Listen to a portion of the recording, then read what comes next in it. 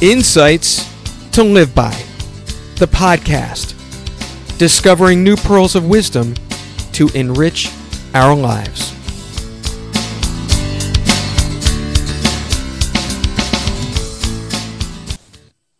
If every business is in the business of selling, does that make everyone a salesperson?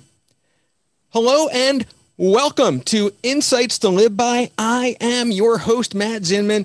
So grateful to have you here for a conversation I have been looking forward to, a topic I've been wanting to cover for some time. And the gentleman here has delivered graciously thousands of articles.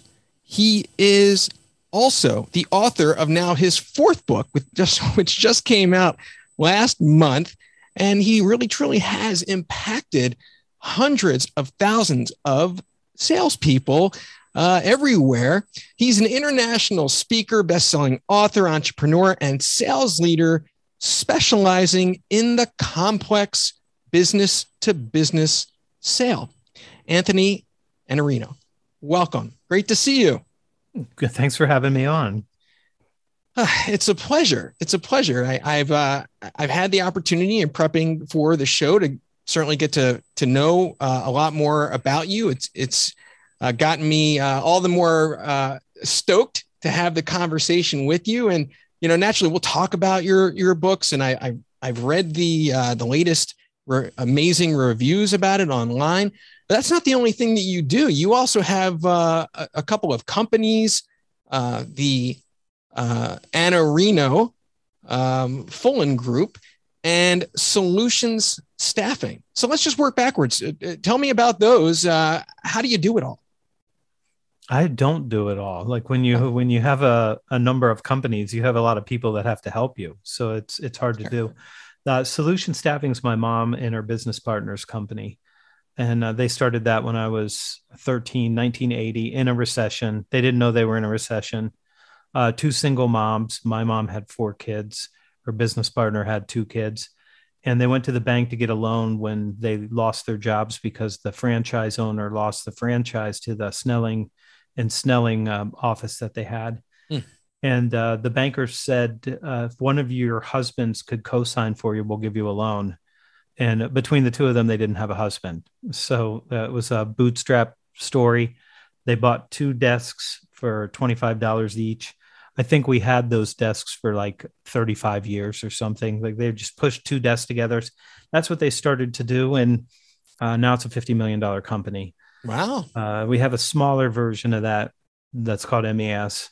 And then my mom's business partner's son is same age as me.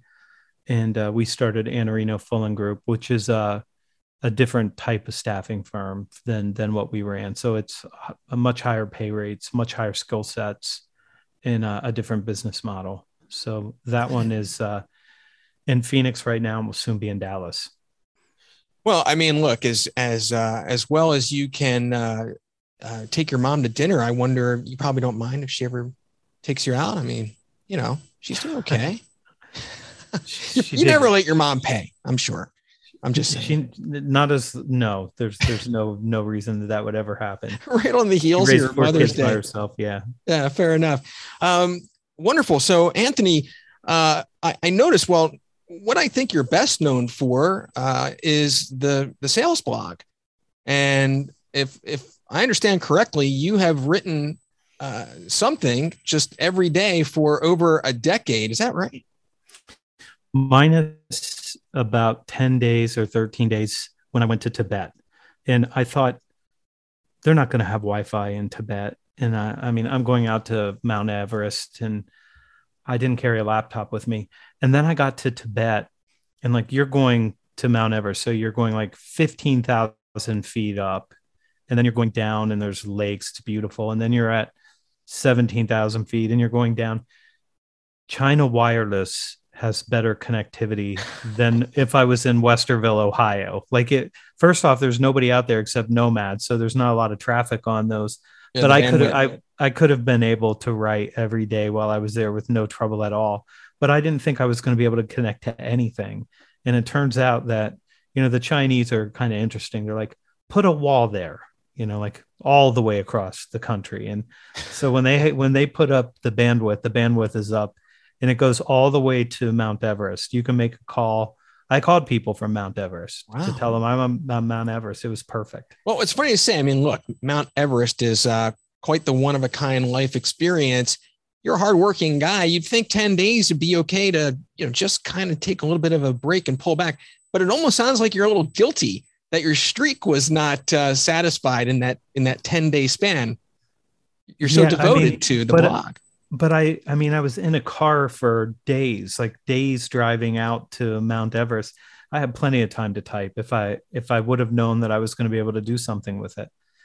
And I probably should have done that, but I lived through it. Hopefully you'll forgive yourself, and, people are eventually are really bummed. But, look, you've got the sales blog, you've got solutions staffing, and across the board, one of the things I noticed is that everything that you represent really just says what it is, and as plain a language as possible. That's right. That's kind of the golden rule. Well, the reason I used the sales blog was because at the time it was 2009. Actually, it was before that. I think I bought it in 2007. And one of the things that you learn about the internet is that if the domain name is the search term, it's really helpful getting traffic. So I started with the sales blog, knowing that if people were searching for sales blog, I would probably show up.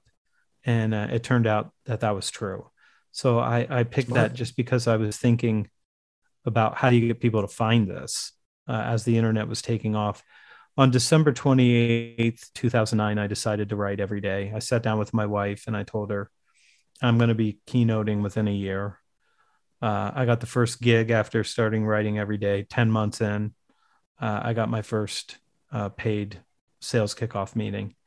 And so I wish I would have been able to do it in the year that I promised her, but I missed it by 7 days.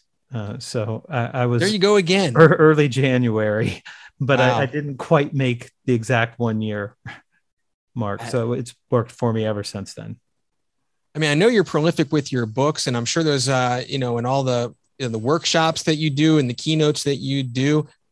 But how do you come up with a topic to differentiate from another for well over a decade every day? How do you choose? I haven't covered. You got to cycle somewhere. No? Yeah, for sure. So sometimes you write something and it's good and it's helpful to people.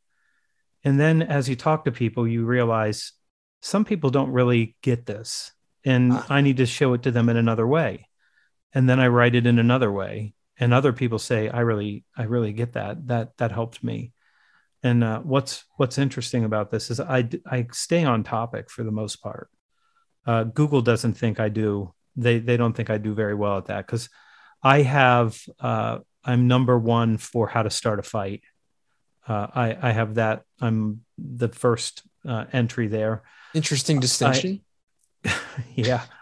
And it's not what you think it is, but it's what Google thinks it is. So that's it. I'm also, I've got a very, very high ranking on 10 qualities I admire in others. And Google, some of the best posts I've written have nothing to do with sales or business at all. And for some reason, they rank very, very high.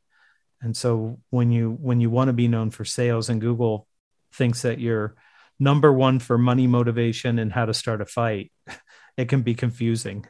I like it. Well, I'm sure it piques people's curiosity. You get traffic unexpectedly, and I'm sure they enjoy the content anyway. How many people after all this time are following your blog on a regular basis? Well, the newsletter is about 100,000. Wow.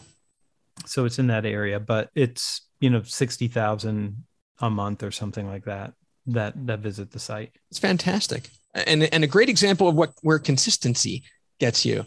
So that's just amazing and dedication, to say the least. Now, you are just published in April, your fourth book. The first one I'm real curious about because, back in 2016, it's titled The Only Sales Guide You'll Ever Need. And so, of course, my curiosity was, how do you write a book after that if that's the only one you ever need? I'm busting your chops a little bit, but right? You sit down and you recognize you have a 3-book contract and you owe the publisher 2 more books. So you immediately start typing as soon as you turn the first book in. The publishers, it's kind of like a courtship at the beginning. And it's like, we really want to hear what you think about the title of the book. And I already had a title, 17 Elements. And they're like, yeah, we don't love that one. We have some things that we want you to look at. And I looked at all of them and I thought, no, none of these work. And then at some point they come to you and they say, here's the cover and here's the title. And you realize, okay. And then the second book, that's a publisher. Right. Yeah. So the second book, I said, the book is called The Art of Commitment Gaining. And that's what we do, is we gain commitments. And they said, yeah, we'll send you some things that we're thinking about. And we're still in the beginning of the relationship, because I wrote that book and it was published 8 months after the first book. And they came to me eventually and said, the name of the book is The Lost Art of Closing, Winning the 10 Commitments That Drive Sales. And I said, okay, but people don't really like closing. And the CEOs of the publishers said, people love closing books. And I'm like, no, you're thinking about like the 80s. Like, it's not that time anymore. Yeah. And commitment gaining would have been better. I mean, you are the expert. Yeah. And I also happen to be younger than they are. And I understand, like, I didn't want people to think it was Glengarry Glen Ross. Right. So I was trying to avoid that. And it took a while for that book to catch on, simply because of the title. And it seemed like something that might be old school, and it's not. It's a facilitated buyer's journey, and it had nothing to do with that. Third book. Now you wrote these, just to acknowledge, you wrote these one year after the other, 2016, 2017. And I'm going to save you on this one. 2018, called Eat Their Lunch: Winning Customers Away from Your Competitors. I got to give you the plug. You can't do it for yourself all the time. You were saying the third book. That one went like this. This one went like this. Here's the cover, and here's the text that's going up on him. The romance was completely over by that time. Right. And fortunately, I loved the title. I thought the title was great. The head of editors there, Nikki Papadopoulos, was pregnant, and she went to lunch with her team, and they were talking about the book, and she immediately said, the name of the book is Eat Their Lunch. And so that was the pregnant woman who was hungry, and she named the book, and fortunately I loved it. So that one worked out really well. It sounds like, your followers, sales professionals would like that, and they actually want to win customers away from competitors. And again, in that case, it absolutely says what it is. Now, your new book, just coming out here in April. I just want to acknowledge, number one, you went 2016, 2017, 2018, and 4 years went by. Like, why have you been slacking? That's my question. I was very unfair to the first 3 books. I did not promote them well enough. I didn't spend enough time with each one of them. Kind of like children. Like, I didn't spend enough time with each of them. And I decided to take some time off and let people catch up with the content that I'd already created, knowing that I was going to write a lot of books in my life. Like, I have time and I'm going to write a lot of books. Peter Drucker wrote 54. Last book was published at 93 years old, died at 95 years old. So I feel like I've got some time to write at least 2 books a year. I mean, look, if you can figure out all these different ways to write topics for a blog for over a decade, I imagine you have some content to work with, and and a number of different topics that can find their way into a book. That's awesome. That's awesome. Do you have a target for how many? 2 a year until I die. Well, okay. I'll hold you to it. I've already done 2 this year. It's a little morbid, but yeah, I'm with you. Hopefully it's a long, long time, Anthony. Now your newest book, I have to tell you, I've seen the reviews. They're 5 stars and then some. It's called Elite Sales Strategies. Pretty plain and simple. A guide to being one up, creating value, and becoming truly consultative. So yeah, I mean, look, I read the reviews, and you're right. That that gap of time, it's evident just in reflection of the reviews. You had a 3-book deal, you make bang, bang, bang. And now, you really seems like you put a lot into it, because the people who are doing these reviews read your other books, and they're coming back saying, this is your best. It's a must read. I think they really focused on this one up concept. That's what I kept seeing, the experts who like it. Let's talk about that. What's that about? That is a way to think about the relationship that you have with another person who you're trying to help. Now, to get there is not quite as straightforward as what I just said. So the long version of this, which I'll make as short as I can, there was a spiritual guy named Alan Watts who came out of England, and he started studying Buddhism when he was about 12 years old and started following people all around the world. And he became a seeker and eventually became an expert, a spiritual guide. And I've always admired his work. And I decided to listen to his audio because he used to record albums, and that was the way that he delivered some of his content. And as I was listening to him tell one story about a person who was working on strategic therapy, and his name was Jay Haley, and he was at Stanford with Gregory Bateson, who was a polymath who was studying everything. He's responsible for a lot of things that happened with computers, but also with therapy and all kinds of things around anthropology and culture, like just a very wide human being and very, very smart. And Jay Haley had the occasion of reading a 3-volume set of a book that was about the relationship between somebody who needs psychoanalysis and somebody who delivers psychoanalysis. And the name of the book was The Nature of Being One Up in Psychoanalyst, and the relationship between the psychoanalyst and the patient. The book is something different than you would think it is. But basically what the general theory was that the person who needs psychoanalysis knows that they need help, and they want the person to be one up. So that's what they want. They want the psychoanalyst to be one up. They can get some help. They are one down because they need help. But at some point in the relationship changes, and the person who's receiving psychoanalysis decides that they don't like being one down anymore. Now, the psychoanalyst will tell you everything I'm doing to make them feel one down is so that they can understand how to be one up when they leave the office. So that's the truth of the relationship. But at some point, they'll say something like, Dr. Matt, you're a horrible human being. You're a terrible therapist. I don't know why I give you my money, and I don't know why I'm wasting my time here. You've never helped me.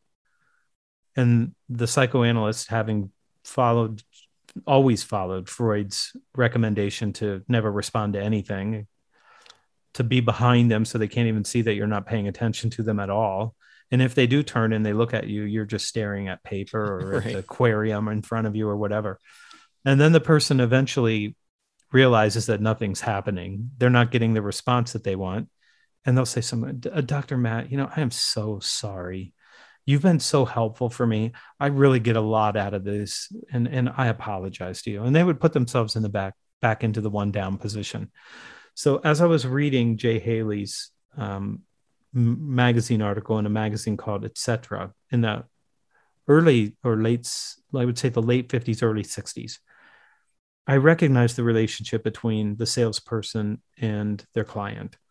And what I recognized is that the person who is supposed to be helping the other person is responsible for being one up, which means I know more than you know, but it doesn't mean it like you think. So it's not, I happen to know more than you know about everything. That's not right. It's, I know more than you do about this decision that you're making and the better results that you need. So it's not a contest of which of us knows more. It's a contest about who should be leading this conversation and who's supposed to be being consultative and creating value for the other person, and who is supposed to be the recipient of those things. And so the person who's one up is responsible for, under my ethical obligation as a salesperson, to make sure that you're not one down when you make a decision. My job is to make sure that you're in the one up position and that I transfer my experience and my knowledge to you so that you have a clearer lens to look at the decision that you're making and so that you understand how to make the best decision and get the best results. So that's what I would call our ethical obligation as people who help other people. Now, I'm not saying sales. I'm saying when people help other people, you have an obligation to help make sure that they know everything that they need to know to make the best decision. What I'm hearing you say is, of course, anyone in the sales field is going to know whatever it is they're selling inside and out, but it has very little to do with that. They need to be an expert on the prospect's business and somehow, be able to demonstrate that they are one up to provide the consultative value and bring someone to that level of that expertise. That's what they're really selling first ahead of the product. Well, you're close, but I would say you're not going to be one up when it comes to understanding your client's industry or understanding how to get things done in their business, right, or having a clear view. So the one thing about being one up is that you have to be one down. And I'll give you the shortest story of this that I can. I was working with a division of Limited when I was 25 years old. I had hair down to my waist. I wore a suit every day. I'd like to see a picture of that. I'm just going to say. They always ask me, like, go ahead. They would, when I would come in with a tie, they would say, "Did you go to a funeral today? Like, who died? Like, why are you dressed that way?" And they would be much more casual than I was. But I'm still wearing a suit because I have super long hair and I'm still fronting a hard rock band. And at one point, I get invited to all of their meetings for production. And they keep talking about throughput. And I understand the general idea of throughput. How much goes through this process and how do you measure that? They were using it as math and I couldn't understand the math. And so I walked into a guy named Dallas Mulder, who was the head of the group. And I said that, Dallas, I understand what throughput means. I mean, I get it. But I don't understand the math equation that you guys are talking about. I don't understand how you're using this. And he said, "Would you like to see the spreadsheet?" And I said, "Yeah, I'd love to see the spreadsheet." And he said, "Here's your labor costs. And here's the amount that we put through and what it's worth to the enterprise.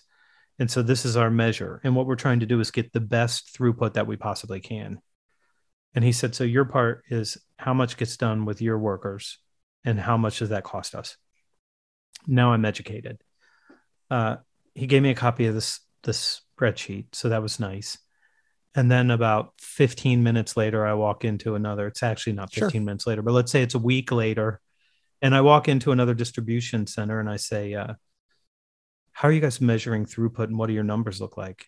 And they're like, "Wow, this guy understands throughput." Right. Now I understood. You knew enough to know it's important to them. I didn't really know. I knew enough to be able to be conversational about what was important to them. That's right. And then I started asking other people to educate me. And I would say, "Help me understand what's most important for me to do to create the most value for you." And I asked people that. I just kept asking them a question and they would tell us, "This is what's most important to us. And here's why." And then I started to understand how businesses worked.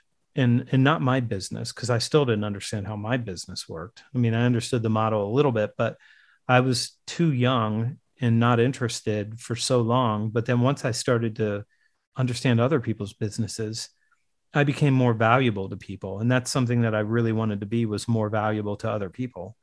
And it turns out that being one down is the only way that you can get to one up. And that's to recognize your one downness. Knowing what you don't have a know. lot of one downness. And yeah, well, you're ignorant. And ignorant doesn't mean dumb or stupid or anything like that. It means you don't know what you don't know. And other people have greater insights than you do in certain areas. And if you can go and buy a book for $25 and spend 6 hours reading it, you're getting the total sum experience and knowledge of an individual that spent 20 years learning that. I mean, it's the greatest deal on earth. You're literally paying them like a penny for every hour that they did work doing that work. It's the best thing. But if you can just go to people and ask them, help me understand this, you're going to do really, really well. Naturally, when you're writing the various sales books and you're putting your best foot forward, I mean, there's certain aspects of best practices around sales. And I did hear what you say about, having a finger on the pulse. Things change in terms of what makes a sale most effective. And so now I know you put a lot into elite sales strategies. In addition to being one up, is there anything else in particular that you would describe differentiates this book from the others that you've written from a practical standpoint? Probably the easiest way to explain this. The first book, The Only Sales Guide You'll Ever Need, is a competency model. And what I learned when I started helping people with sales is that people would say, this person's not good at prospecting. And then I'd watch them prospect and they were good. They just didn't have any discipline. And so I noticed like they're just undisciplined. That's why they don't do enough work, is because they're very, very distracted, which is easy to do today. And I would notice that some people just have a bad attitude and their results suffer because, and this is, I'm in your world right now, like their mindset's bad. They have a bad mindset and their attitude's not good. And they spread it. Negativity is the only cancer that spreads by contact. And ultimately it metastasizes inside a team and the culture ends up going bad because you allow something like that to happen as a leader. So I started to figure that out. And I wrote this competency model for B2B sales, which for the first time, there's a competency model with business acumen, change management, and leadership as skills for a salesperson, because that's what I recognized that I had that allowed me to differentiate from other salespeople in a commoditized industry. The second book, The Lost Art of Closing. May I ask you a question? And you may have... Just to differentiate, I know you have also developed a trademarked methodology called level and value creation. Yeah. Is that what you were just referring to, or is that related to something else? That's probably the oldest piece of content that I ever have. It's called Level 4 Value Creation, and it's about starting the conversation with a strategic outcome. Right, just connecting dots. I want to understand. So please go on. The second book, the Lost Art of Closing. What I realized is that the linear sales process that a lot of salespeople were taught starts with target, qualify, discovery, solution, design, presentation, proposal, pricing, negotiation, win, lost. That's it. So I realized that people didn't care about that. Like they had their own questions. They had their own things that they needed in the conversation. And rather than trying to do this linear process that starts on the left side of a slide and ends on the right side of the slide, it turns out that there's other things that they need that you can help them with if you get out of that box and say, what do they need right now? They might need to talk about the money early on. I don't know. Like they might need to have more people come in and start building consensus earlier than you think they do. And I realized that there's a problem with it being linear when the other person doesn't want to follow that linear path. So I wrote The Lost Art of Closing to teach people how to have some deal control and make sure that the client is effectively going through their buyer's journey, having all the conversations that they need. And I thought that was the most important thing for me to give after aligning priorities with communication. Okay. Yeah, that's right. So commitments and conversations. That's what we do. Eat their lunch. The third book was, that was my oldest content. So the idea of the 4 levels of value came to me in 2011. And I was trying to teach people to be strategic and not to have low value conversations in a more transactional approach. And level 1 is your product. Level 2 is the experience. Level 3 is solution selling, the tangible result you can give them. But level 4 is what executives care about. Like, what's the strategic outcome?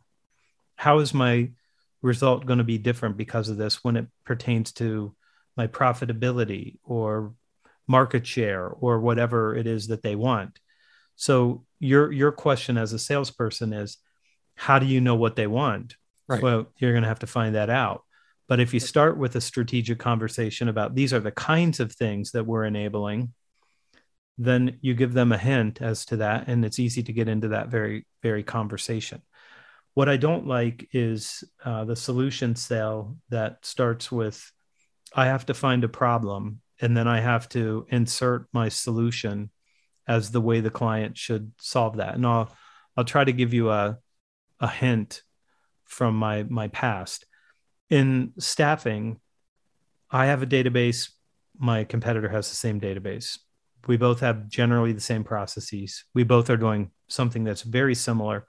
When something's similar like that, it becomes commoditized. And what I realized was that a lot of times sales organizations in staffing lost clients because they couldn't take care of the client. But they couldn't take care of the client, not because they weren't good companies, not because they weren't working hard, not because they didn't know their business, but because they didn't tell the client that the client was wrong. They did not have the courage to say, the problem is you're not paying enough to get the talent that you need. Consultative. And you're right. I have to tell you how to run your business. That's it. So when I started teaching people with an executive summary that labor is not abundant and it's not cheap, then I started to win deals without ever having a slide deck other than a few pictures of charts that explained that labor is not abundant and it's not cheap. And when they would look at that, and then all of their existing outdated or false assumptions or misconceptions disappeared, and now they're confronted with reality. And then they start to realize, wait, if this is true, then what we're doing is not going to work. Great. Now we got the why change out on the table. So now that the why change is on the table, now we have a chance to create an opportunity and to help the client change.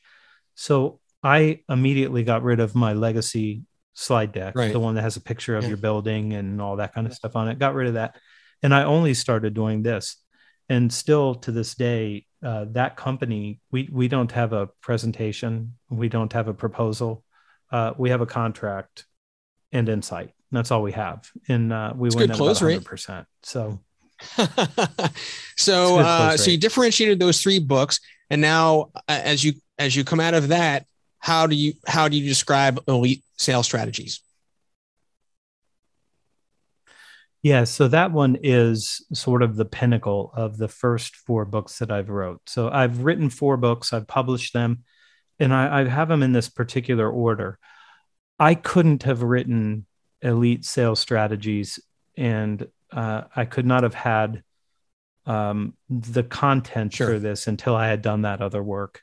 And I don't think it would have been fair to give it to anybody before then anyway. So I'm not saying that you have to read all 4 books, but the books do go in a certain order. So if you're new in sales, taking them in this exact order is great.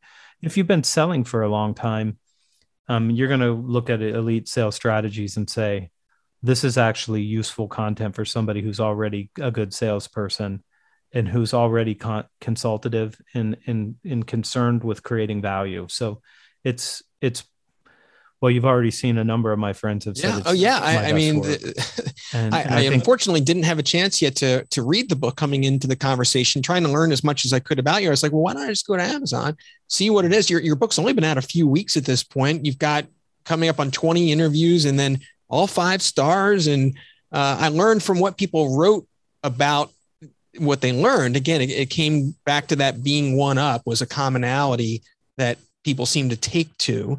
But one thing I'm curious about that piqued my interest from what you were describing before is that traditional problem solution approach where someone I think conventionally thinks that that's how they should go about a sale is, let me probe around and figure out, right, if, what the pain is and see if I've got something that's going to solve it, as opposed to being consultative. Now there's and one up in being that. But I'm seeing cart and horse on both sides. On one hand, from a product side, the company, the prospect is not going to, you're not selling that. You're selling your knowledge and your insight ahead of that to bring them up to your level of expertise for their benefit. So they don't know anything about the product. And then coming in, you may be one up, but how do you connect that dot for them to realize that you're one up, for even just to have the conversation and have the credibility? If they, look, Anthony, people know you, you've earned, through any number of ways, your reputation. But if you're coming in and you're just trying to, make a sale and there's no established relationship, and they don't know you from Adam, how do you bridge that gap?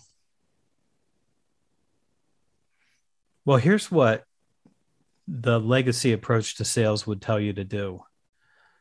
Tell them about how great your company is. Tell them about how wonderful your founder and CEO is, because they're just an amazing human being that has been on this mission for all these years. And then tell them to look at your trophy case. So that slide you have with all the logos that you've won over the years. And then tell them about your product or your solution, and let them know that it's really good and it will solve their problems. And then ask them what's keeping them up at night. Like that's what you would be taught. Now, why do we do that? Because marketing thinks that the most important question that you have to answer is why us? But that's like going on a first date and saying, well, you can see from looking at me that I'm incredibly handsome. I have a very high level of sexual charisma.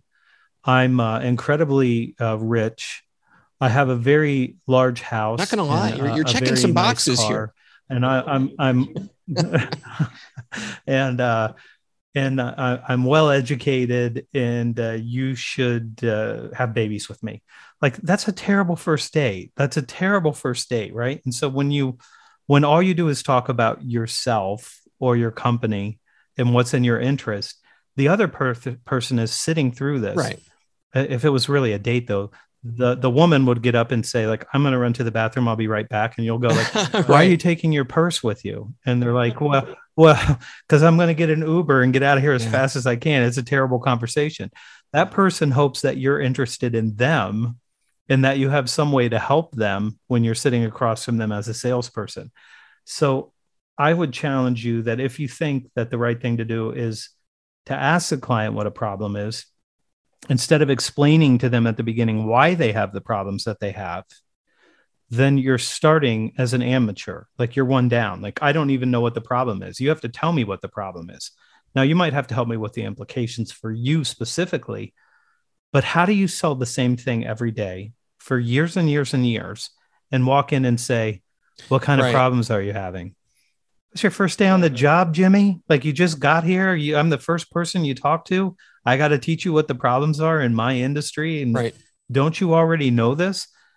Like, you're immediately projecting your one downness. Like, I can't do this until you tell me the problem, and then I'm going to tell you what the solution is. Now, we've done this. I wrote a post recently about everyone is differentiating in the exact same way as their competitor. You're all doing the same thing. You're all having the same conversation in the same order, because the marketing people take the beginning, and then the product people will say, Matt, listen, the product will sell itself. All you have to do is explain the features and benefits. And then the senior leader's looking at you like, why are you talking about these things that I don't care about? Why are you not talking about the things that are actually important to me and the results that I need?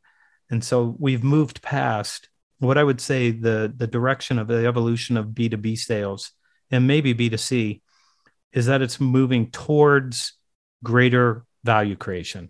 Like, you have to do a lot more work to create value for the other person, because they can never experience your product. Exactly. And all excellent points. And Anthony, I'm really glad that you might say, oh, we're in the weeds here, but it really is a lot about nuance. And one of the things that you mentioned that I tuned into is the perception or the expectation, rather, of a prospect that you know what my problems are. And the other aspect of, well, what makes a sale happen? And I'm certainly not one up on you here, but I know that a pain point is really an impetus for the sale, and we have this pain, we have to solve it, it's hurting. In my area, that might be a retention issue. It might be people hurting from the pandemic and all the things that they need. In that example, they may not know that they have that problem. So it sounds like it's your role to come in and kind of help illustrate or have a light bulb go on that about a pain point that they're not really tuned into. Is that right? Or have not prioritized. So when you walk into a company and you say, I'm going to help your team with their mindset, I'm going to help improve your culture, and I'm going to do these things. Well, if you believe that they're in pain, well, how much pain are they in? Right. They haven't changed yet. They haven't changed, so they're not in that much pain. So what you're looking at is 1967, the year that you were born. David Sandler started his training company in that period of time, and that's the pain chain that people have. So that's where that came from. Anything changed in, say, the last 55-ish years? Have you noticed any changes in the environment that's worth noting? I'm going to defer back to you on that question. Okay, everything. Good. Everything has changed. Yeah, right? Of course. There's been a lot of change, and even everything has changed. As you've come through, even the references to your books and having the finger on the pulse of things, you're tuned into that for the very purpose of how things are now, and it's constantly to the question I asked earlier. Best practices. Well, some best practices go right out the window for one reason or another, and new ones have to be work through maybe just experience. So please continue your thought. Yeah. And so when you come in and you believe that they have so much pain that they should be changing, you have to ask yourself, why haven't they changed already? And it's because there was no impetus. There was no event that caused them to say, we need to do something about this now. So you need a salesperson who's one up to come in and say, do you know how many of your people are taking treatments right now, whether that's a treatment where they're meeting with somebody or whether they're taking a pill because of the stress that they're under, because of the depression that they feel, because they live in a great time of an unmatched uncertainty where everything seems like it's upside down. I mean, and that is the world that we live in. And you start showing people the data around this thing and what it costs them. And they haven't. Right. And that I'm sure not. I mean, people generally know there's this underlying pandemic, but as companies care about numbers. What am I supposed to do about it? Right. What am I supposed to do about it? Well, there are things that you can do about it. And there are things that are going to improve your business and give you better retention, give people a better experience. They're going to deliver better for your customers. There's no downside to what you sell. There's zero downside. The downside is you did it as a pilot and you didn't do it wide enough. That's it. Now I've got these 7 people who are completely different than everybody else because they have this new vision. And now you have the rest of the organization that's miles and miles behind them because of that. And so that is the truth of this. If you believe that the pain and the problem is enough to cause them to change, then why didn't they change? Because somebody didn't come in and teach them the actual cost of this, what they need to do about it, how they should think about it, what decisions they need to make, and how they're going to go ahead and execute something that's going to give them the better results that they need. The business case to a certain degree. So I don't know, what we've been on the phone on the Zoom meeting now for some period of time together. And so far, no one has called you to say, Matt, listen, I need you to come out here today so you can. Well, my phone's on airplane mode. Why is that? Why are they? But mine apparently isn't because it already went off once. But you have to think why are they not solving this if it's so painful to them? It's not that painful for them, and they can live with the status quo because it's the devil they already know. You're introducing a new devil most of the time, and they're like, "Well, we don't know that devil. That could be a different situation for us that we're not prepared for." But so I'm just telling you what I can see that other people may not see this way, and it's hard. And in the book, I offer people a test, and the test is you're going to be able to speak to your dream client for 25 minutes, but you're not allowed to name your company. You're not allowed to talk about what your company does. You're not allowed to develop rapport. You're not allowed to ask them what their problem is. And you're not allowed to refer to any of the customers that you help.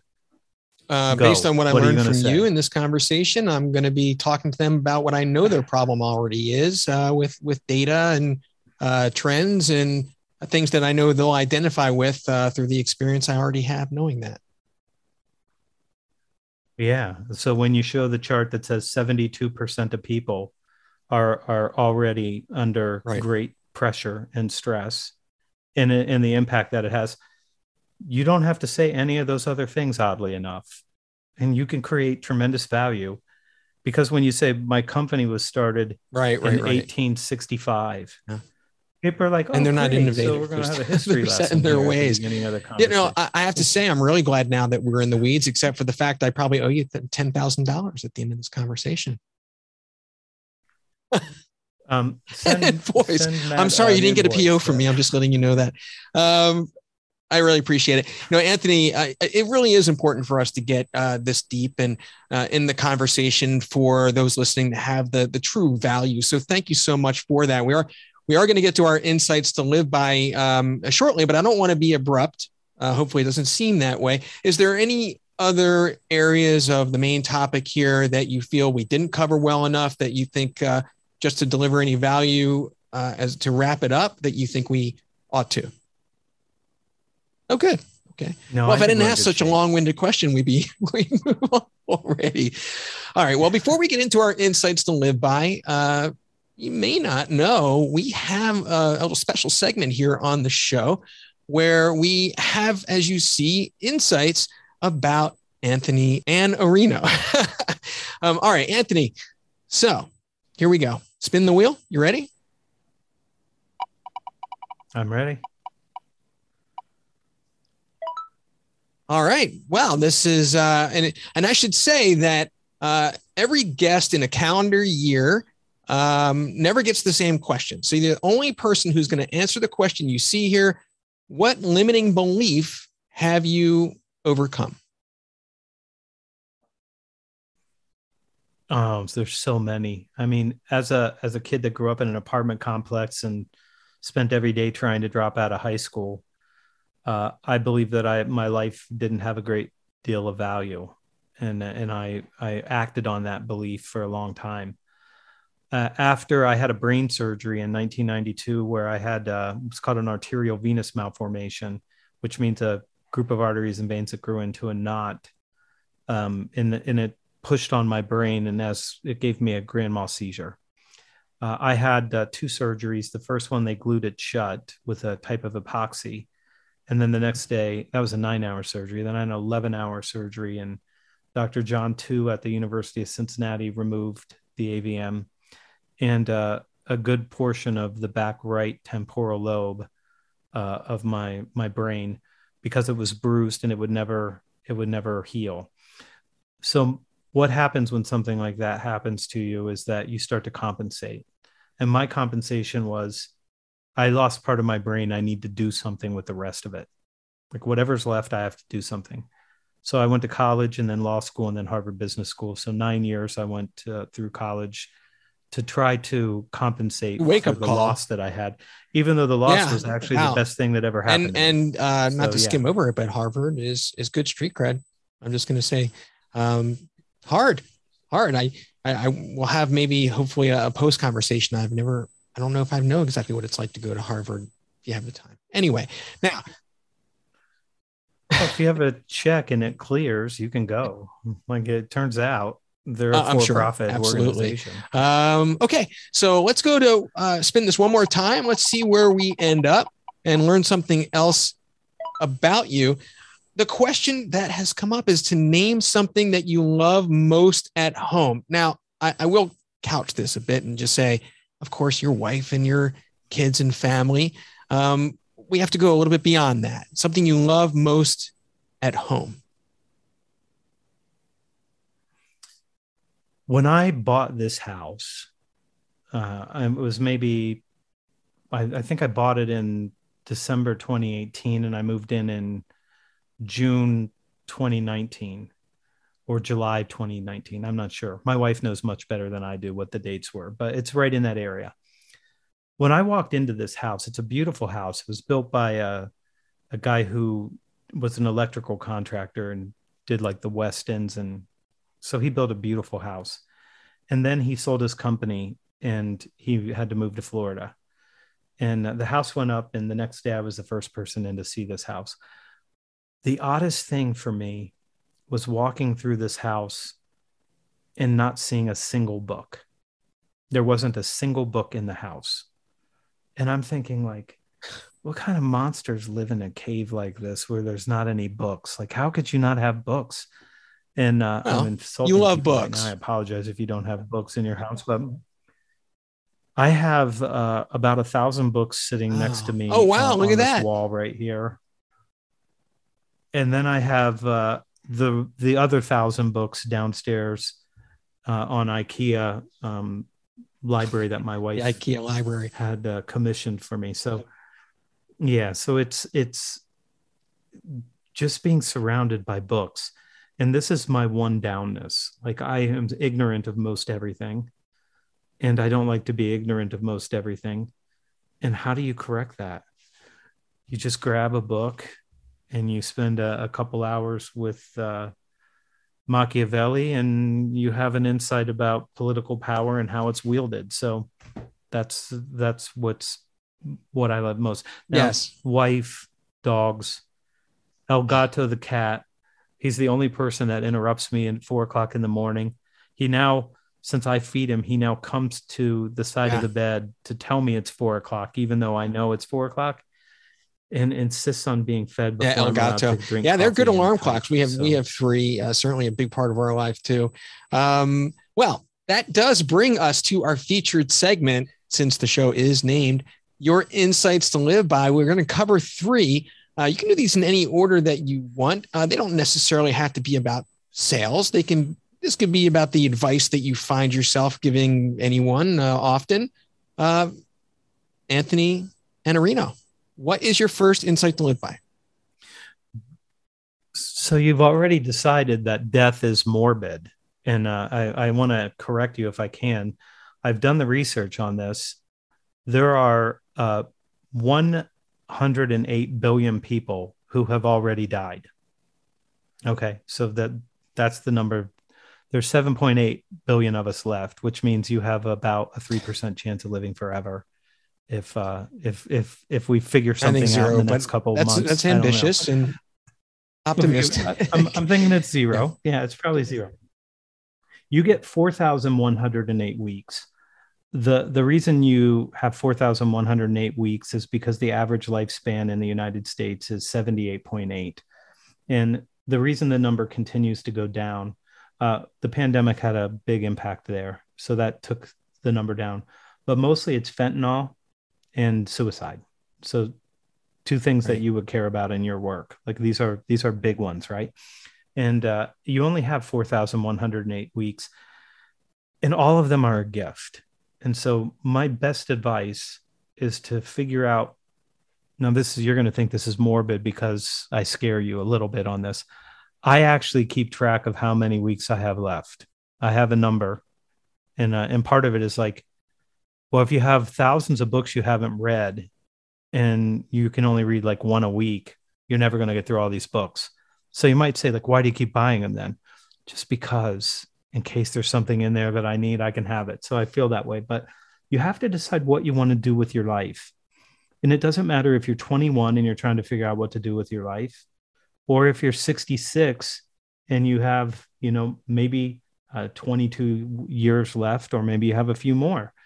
Whatever it is, you have to start doing it now, because you're not promised any amount of time.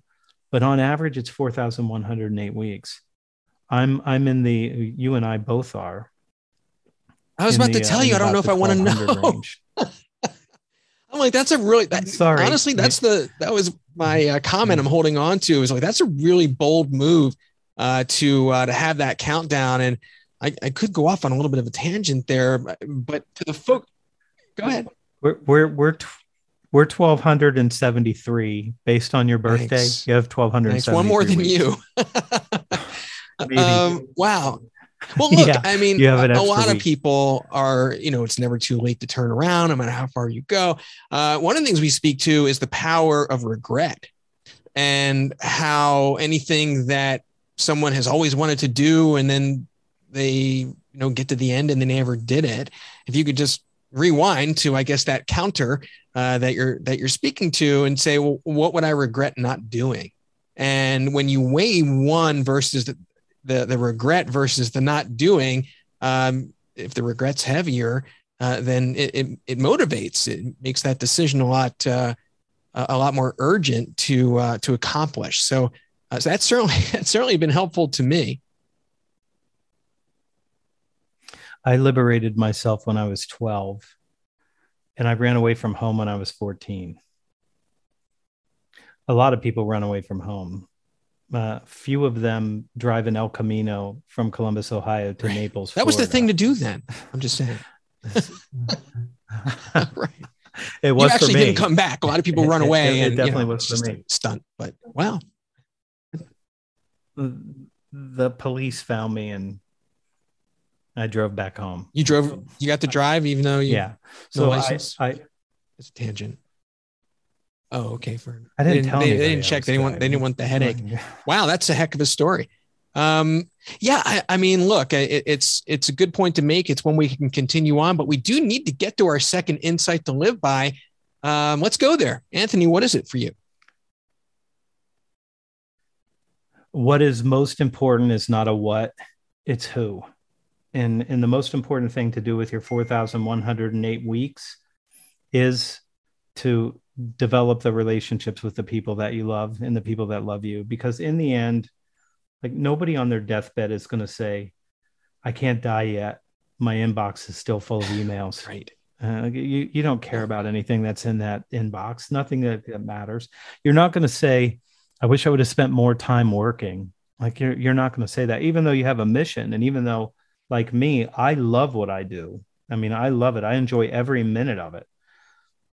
But what's most important are the other people in your life that you care about and that care about you. And at the end, that's the only thing that's going to matter is the people that you touched and the people that touched you. And that is the most important thing. If you're not familiar with Marty Seligman's work, he's in Philadelphia, he created positive psychology. Right. There was no such thing before that. And one of the studies that his team did is when people were depressed. You need to read this because of what you do. I do know positive psychology. I didn't know. I didn't associate the name. Yeah. Okay. So Seligman's biography is worth reading. One of the studies that they did is they took somebody who was depressed and on antidepressants, and they made them write a note to the person that had the biggest impact on their life. And they had to write the note, but that wasn't what changed their state. They had to go sit down with that person and read it out loud to them.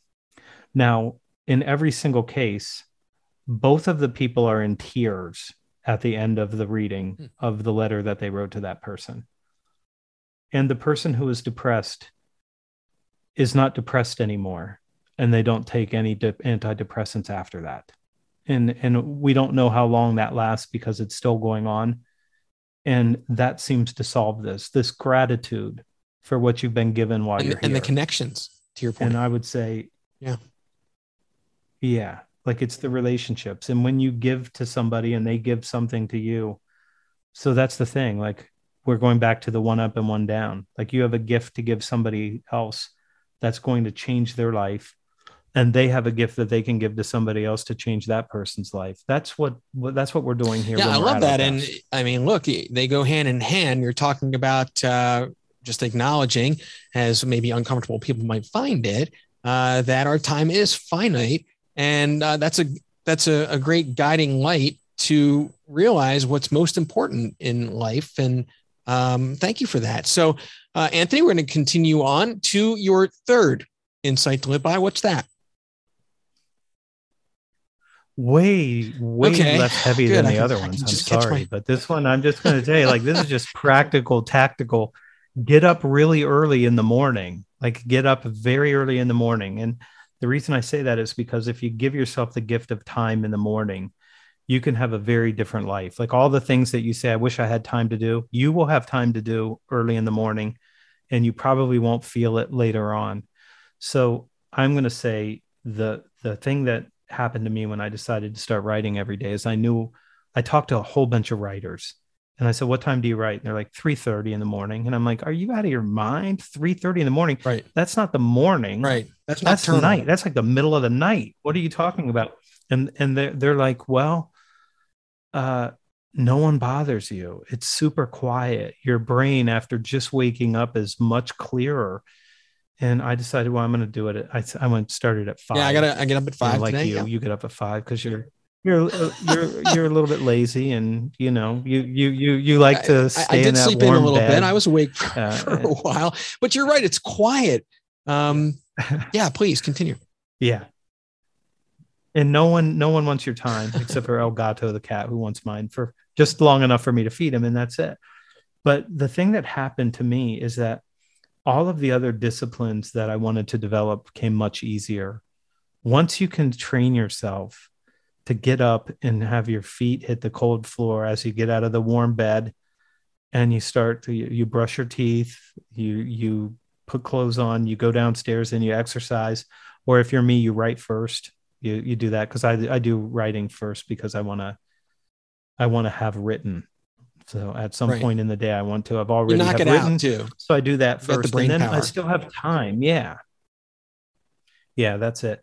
If you get that, then the other disciplines that you want are much easier. And so I think you should get up as early as you can. For me, it's 4 a.m. and it won't be tomorrow though because I'm staying up to watch boxing tonight. But other than that, I'm a 9 o'clock. I'm in bed, so I read for 1 hour, go to sleep, and then I wake up and it's there's a regiment there. And I have to say, again, back to that first insight, I did learn this lesson a little bit later in life. I'm glad that I did. I do very much appreciate the quietness of the morning. There's, Hal Elrod's Miracle Morning, and I don't do it all the same every day, but it really has made a huge difference. And all these insights going together, even though obviously time mathematically is very finite, the experience, the perception, the productivity of getting up earlier, the experience of, I feel like I have more time, or you are managing your time based more on energy and being more productive with your energy, different tricks that you can do to, even though it is finite, make the most of it. And to your point, getting up early is a huge one. We've never had that insight to live by of all the shows we've done. And it really is and goes to the heart of a high quality of life. I'm really glad you brought it up. Thank you.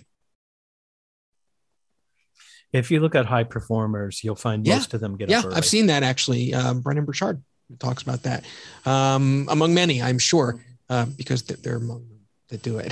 So with that, thank you. Some wonderful insights. They all go together. I don't know that I've really had anyone be so linear in associating. Well done, Anthony. Thank you. Now, a little time here for you. Just make sure that people know where to find you. Your new book, Elite Sales Strategies. You also have the sales blog and the B2B, that's with the number 2, salescoach.com. That's where people can find you. Did I miss anything? Is there anything else you want to share before we wrap up here? There's always good to go to the salesblog.com and sign up for the Sunday newsletter. I'll do it. If you care about these kind of ideas. And if you want to connect with me, LinkedIn's well, that's how it happened for us. So it came together. A great example, I must say. Well, you've brought so much value to the conversation. I really hope people really tune into the nuances that we've covered, the insights, so valuable. Just so appreciate you, Anthony. Thank you so much for being our guest, and wish you the best. Hopefully stay in touch. It's a pleasure. Thanks so much for having me. Hope you enjoyed this episode of Insights to Live By. Please feel welcome to connect with me on LinkedIn and Instagram and make the most of our free resources to improve your life for good at mattzinman.com. Wishing you and yours an enriching day, and we'll see you next time.